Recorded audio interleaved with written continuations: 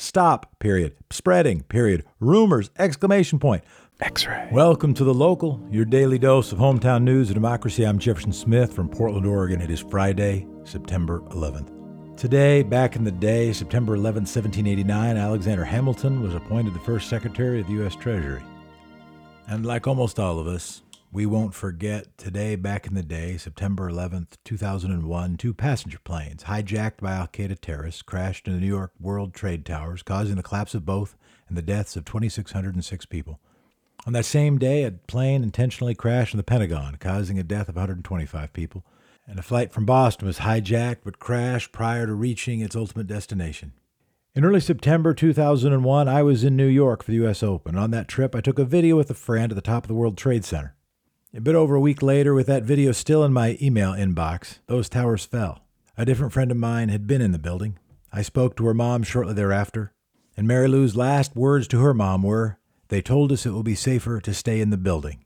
I couldn't, and I still can't, imagine that mother's pain.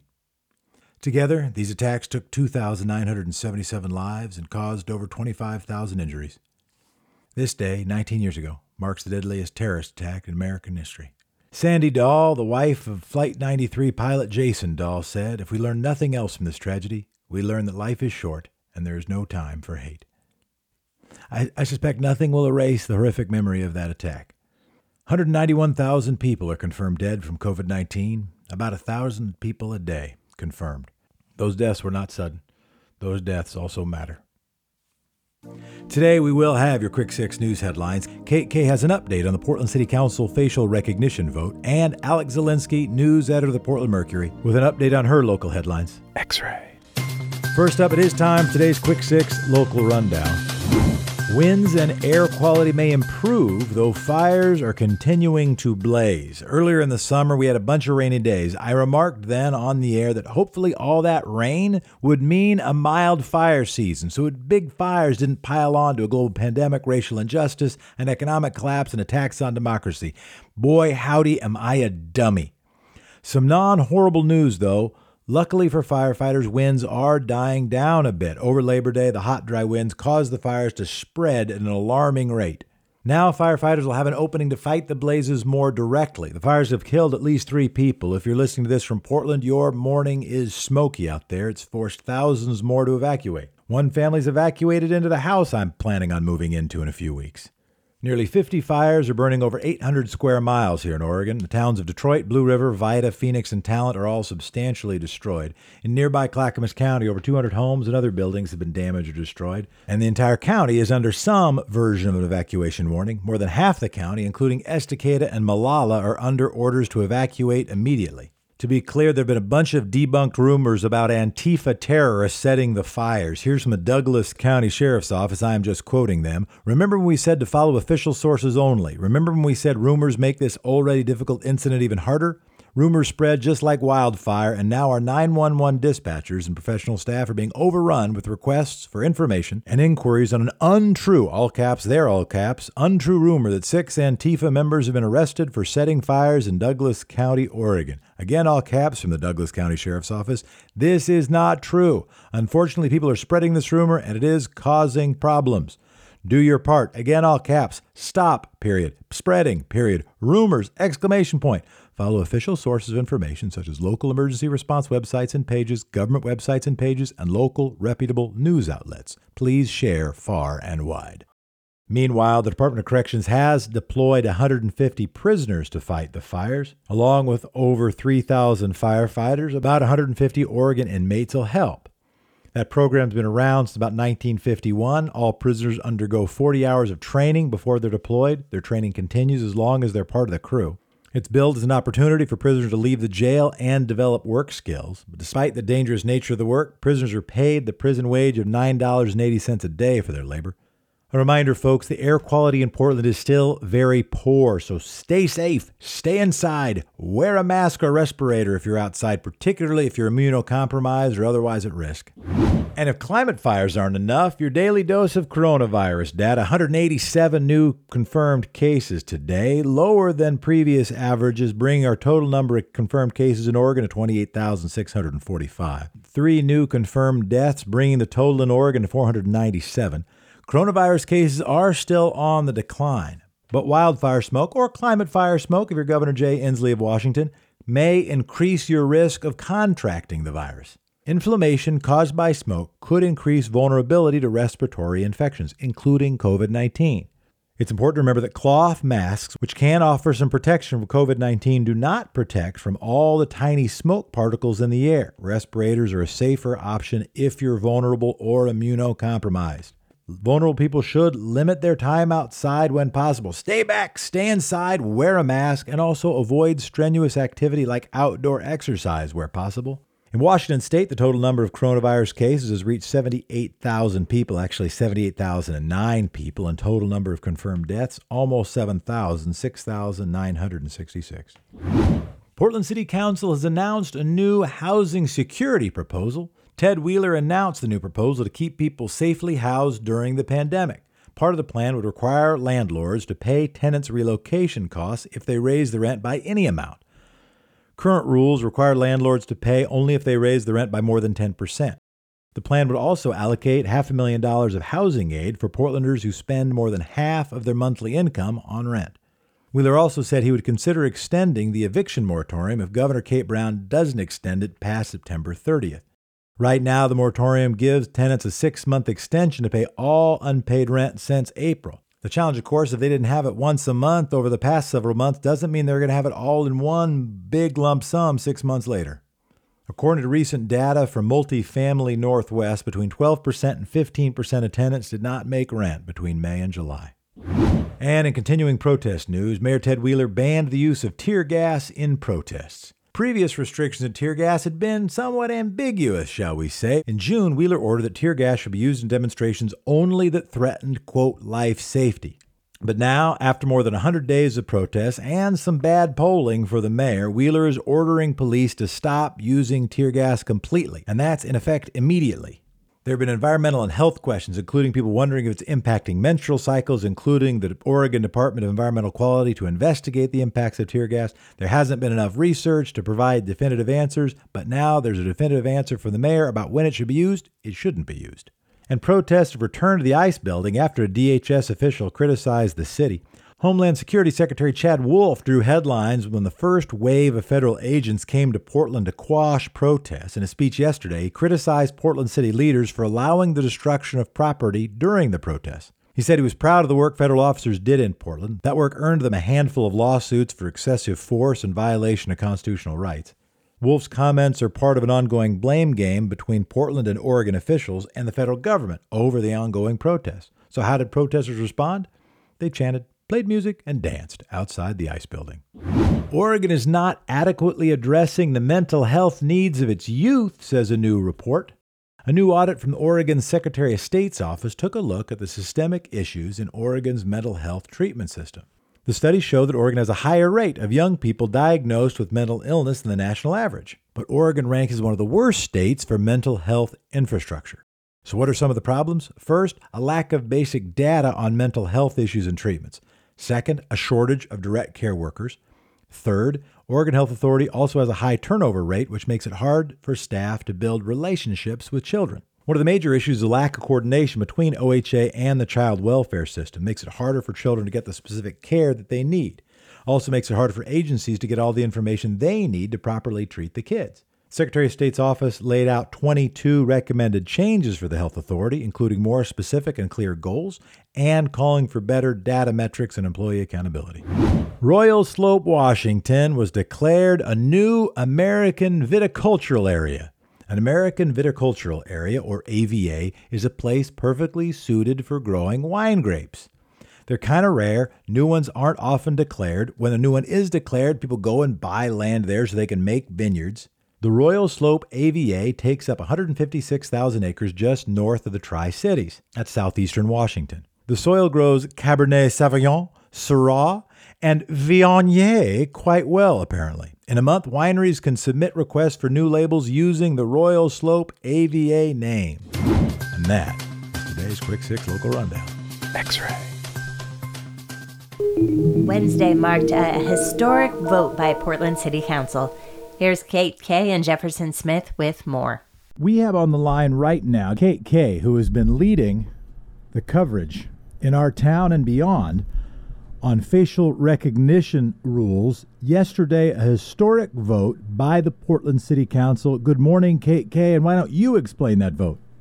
Good morning, Jefferson. How's it going? So yesterday the Portland City Council unanimously passed the most radical ban on facial recognition anywhere. I mean, it looks like in the world.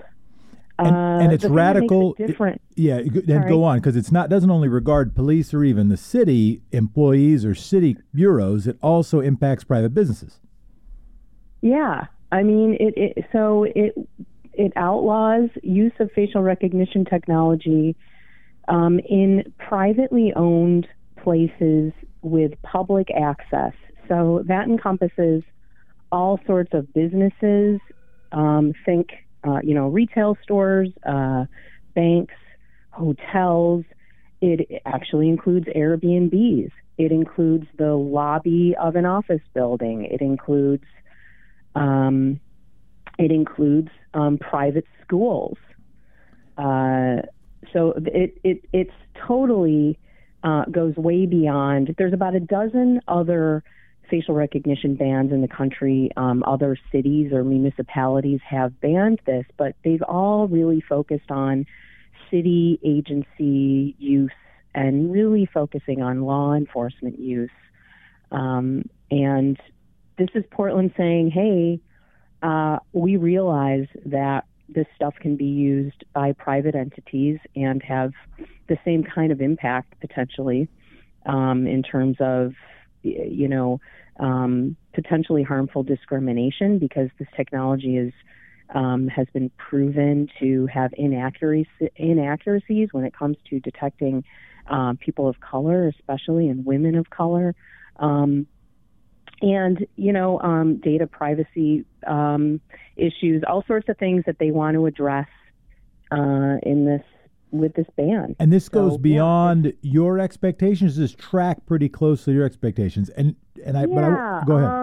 I have to say that I was wondering whether there was a good deal of opposition from business groups, not only locally but also nationally.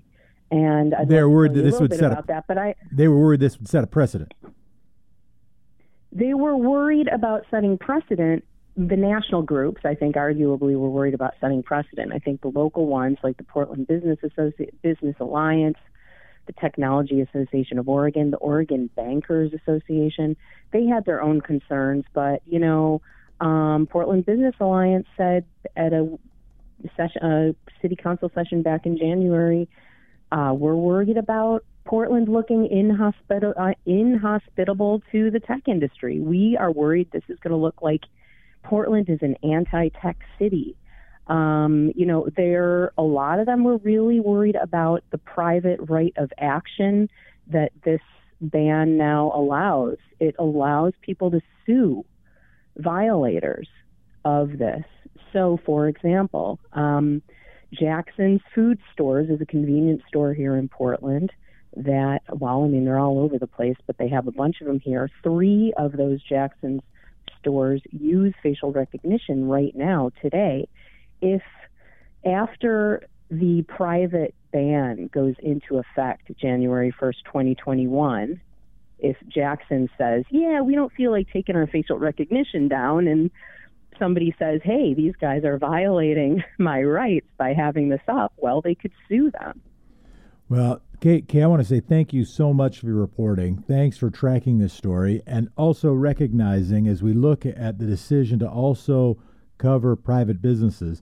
Very often, I remember when there was the NSA stories, and there was this big concern, there's a government agency who's watching us, and then not similar scrutiny on all of the data that's being collected by the private sector. At least when the public sector is doing it, there is some arguable, maybe indirect tether to a vote that could happen that could remove a politician, change a committee to improve oversight or increase oversight over that public entity.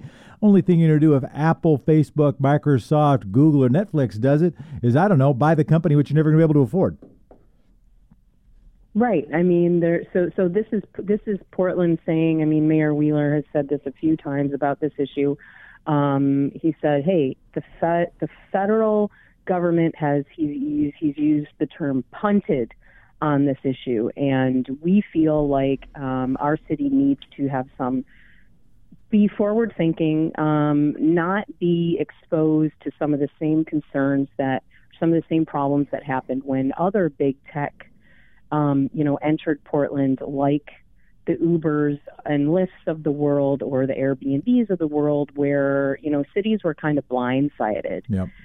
It's not exactly the same issue. I mean, facial recognition, there's tons of concern about, mass surveillance and even just the idea that, any company could be gathering biometric data and, not having the right kinds of privacy and security in place. I do think it's worth noting really quickly that a lot of people might not realize the Oregon Bankers Association asked for an exemption in this law. They wanted banks to be exempt. So they wanted you to be able to walk into your bank and facial recognition could still be used to identify. Well, what if John Dillinger came by? Identify. John Dillinger still want. What if John Dillinger came by? Well, Kaye, thank you so much for taking the time this morning, and thank you for all of your intrepid reporting. If people want to see what I've done, go to Kaye Reports on Twitter. That's the best place to find everything. Kaye Reports on Twitter. Band and PD. We have an X-ray podcast about this. It's called Band and PDX. Band and PDX. Share it with friends. You can track this. You can track this, the evolution of this discussion that's been happening in Portland, that Kaye has been following for months and years. You can check all of that at xraypod.com at Band and PDX. Thank you so much, Kaye. Yep. Thanks. And now we have an interview with Alex Zielinski, news editor of the Portland Mercury. Alex talks about the eviction moratorium and the settlement with the family of Lane Martin, a man who was fatally shot 9 times by an officer of the Portland Police Bureau. Here's Alex Zielinski speaking with X-Ray's Jefferson Smith. Alex Zielinski, good morning. Good morning. Tell us about the current state of the eviction moratorium. Yeah, so it's tricky since there's so many different jurisdictions. I mean, since the beginning of kind of COVID, there have been multiple jurisdictions coming forward with different plans about halting evictions, whether that's the city of Portland, Multnomah County, the state of Oregon, or even, kind of belatedly the federal government. So right now, the city and county eviction moratorium, which is has been melded into one, is expected to end on September 30th. So meaning that, purportedly rent is due on October 1st. That has changed now that the CDC has actually put out a new rule for the entire country that evictions should be stalled until the end of the year, which is definitely an unusual move to come from the CDC. But I think, their argument is that it's a public health crisis and housing and staying housed is really critical to not spread the coronavirus. And I don't think any other maybe agencies in the federal government are that interested in that right now. So right now, locally, we are protected kind of by this federal policy, along with the local policy, which kind of lays out when rent will be eventually due and when kind of the moratorium, it's not the same as canceling rent. Folks still have to pay back all of the rent that they might have not paid in the past few months. And that deadline for paying all the rent back is in March of next year, which, a lot of folks who can't afford rent right now probably can't afford rent in March. I mean, it's hard to say what will change between now and then when it comes to the economy rebooting, let alone just being able to save. Yeah, so let's pause there for a moment, just so I'm clear about the dates.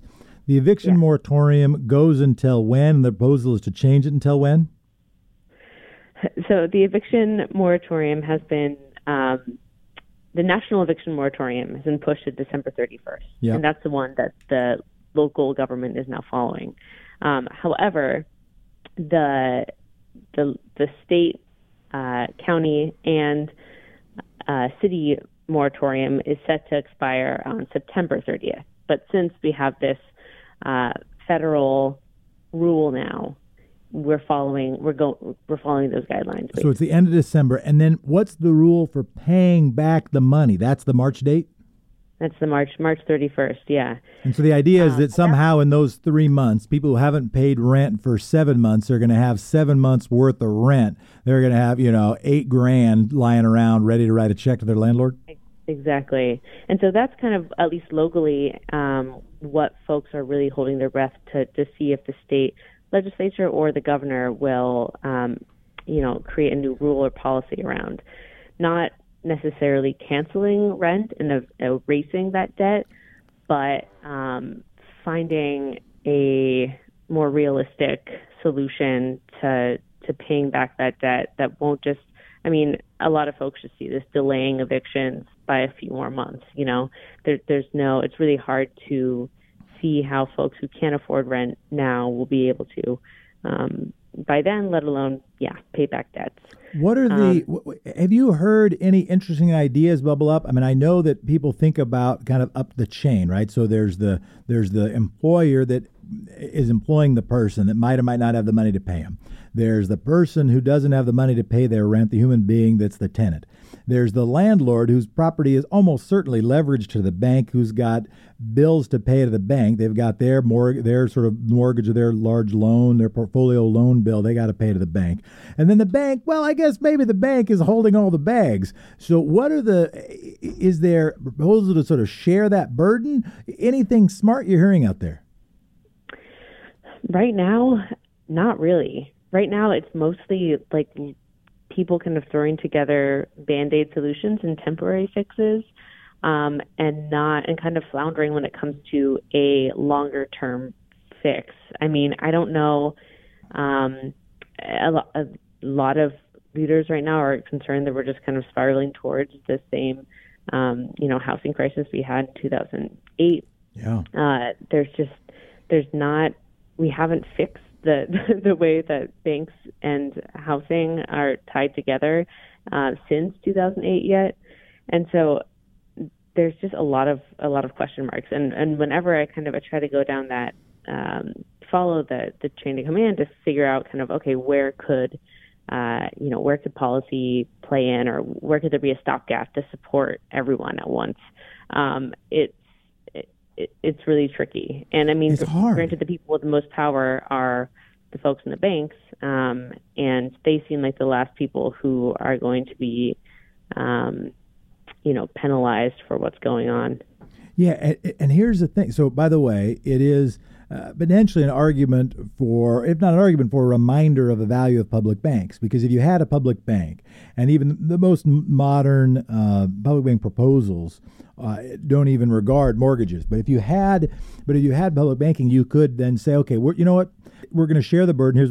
We're going to write some checks to landlords, and we're going to have some relaxation of the amount that needs to be paid to the banks. And everybody's going to get hosed a little bit, but nobody's going to get hosed totally. And the reason for that isn't just compassion. The reason is so no domino falls completely through the ground into Hades, and to make sure that doesn't spread through the economy. If you have mass evictions, that's an issue for all those human beings. It's also an issue for everybody else who is impacted by how those people live their lives, which is a lot of people. So, yeah. But we don't have that possibility. And if you tried to do that to private banks, I think they've got a constitutional contractual claim. They said, no, we got a deal. You can't make us not do our deal. So I think ultimately the solution is, lengthening moratoriums, maybe only requiring, you could do something like, we're only going to require you to pay half the money back. You can't evict anybody who pays half the money back, or some percentage. Another thing is then just writing checks to landlords, writing checks to banks, or writing checks to tenants. And bottom up sounds better than top down.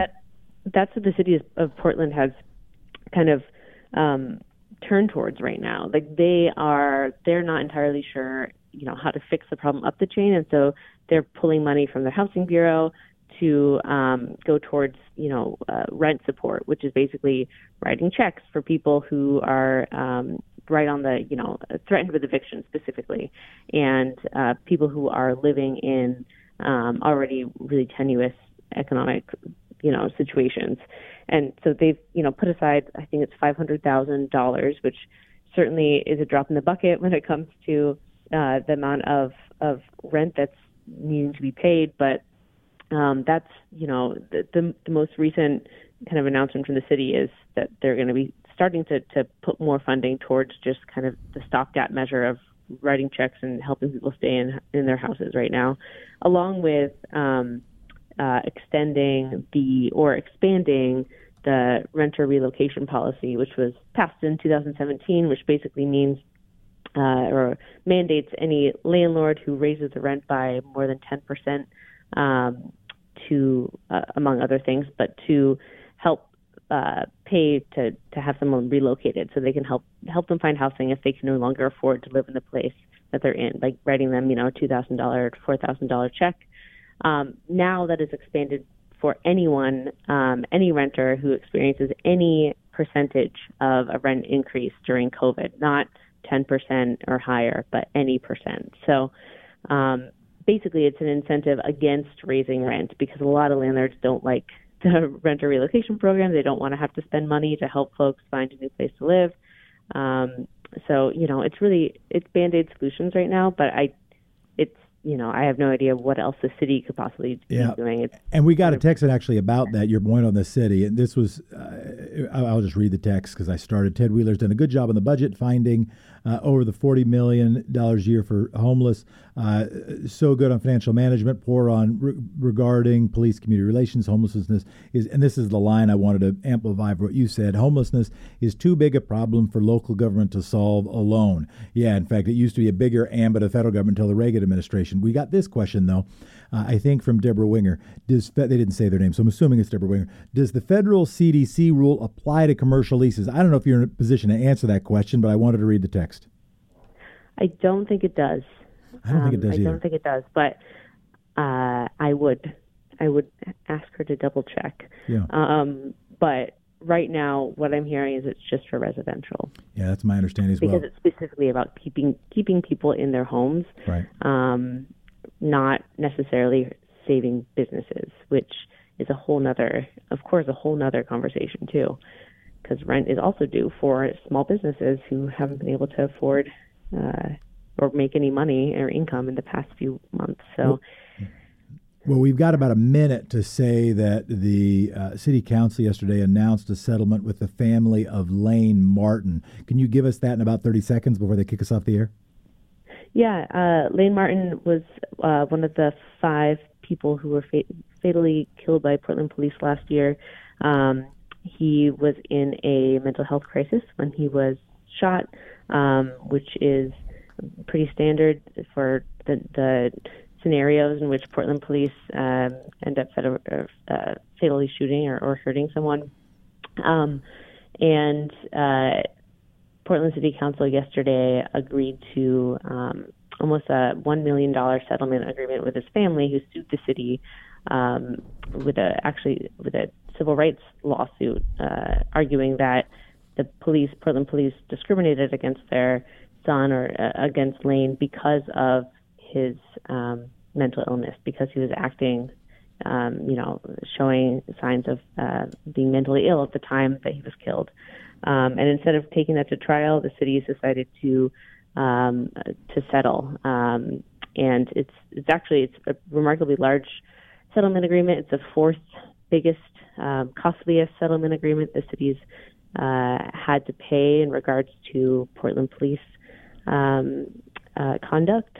And equally remarkable is that the other 3, the top 4 costliest payouts regarding Portland police, all involved are centered on a person who was killed or injured during a mental health crisis. And both of them reminders about not only the ballot initiative on police accountability, but also the Portland Street response to make sure we have mental health expertise out there. Alex Zielinski, thank you so much for being with us. Of course. Thanks for having me on. Thanks to Kate and Alex for all that you do and for joining the local. Big thanks to the production team. Executive editor Will Romey, supporting editors Miranda Sellinger, Brian Miller, Jaleesa Ringering, and Sam Smargiassi. Big thanks to writers Jonathan Covington Brem, Augustina Elizabeth, Kate Kaye, Sophie Mallon, Brian Miller, Julie Oppenheimer, Carly Quadros, Jaleesa Ringering, Barb Seaman, and Sam Smargiassi again. And an eternal thanks to co-executive producer Emily Gilliland. I'm Jefferson Smith. Feel free to send story ideas and suggestions to the local at xray.fm, maybe even sponsor ideas. Feel free to post compliments and 5-star reviews on Apple Podcasts or on your favorite podcast platform. Big thanks, original journalism and research by the Lund Report, Oregon Health Authority, New York Times, COVID19.healthdata.org, the Oregon Historical Society, Portland Business Journal, Willamette Week, Pamplin Media, OPB, the Oregonian, Statesman Journal, Street Roots, and News Partners, Bridgeliner, and the Portland Mercury. Thanks for listening to Local, your hometown, in about 30 minutes. Thanks for subscribing, and thank you, Democracy. Talk to you on Monday. X-Ray.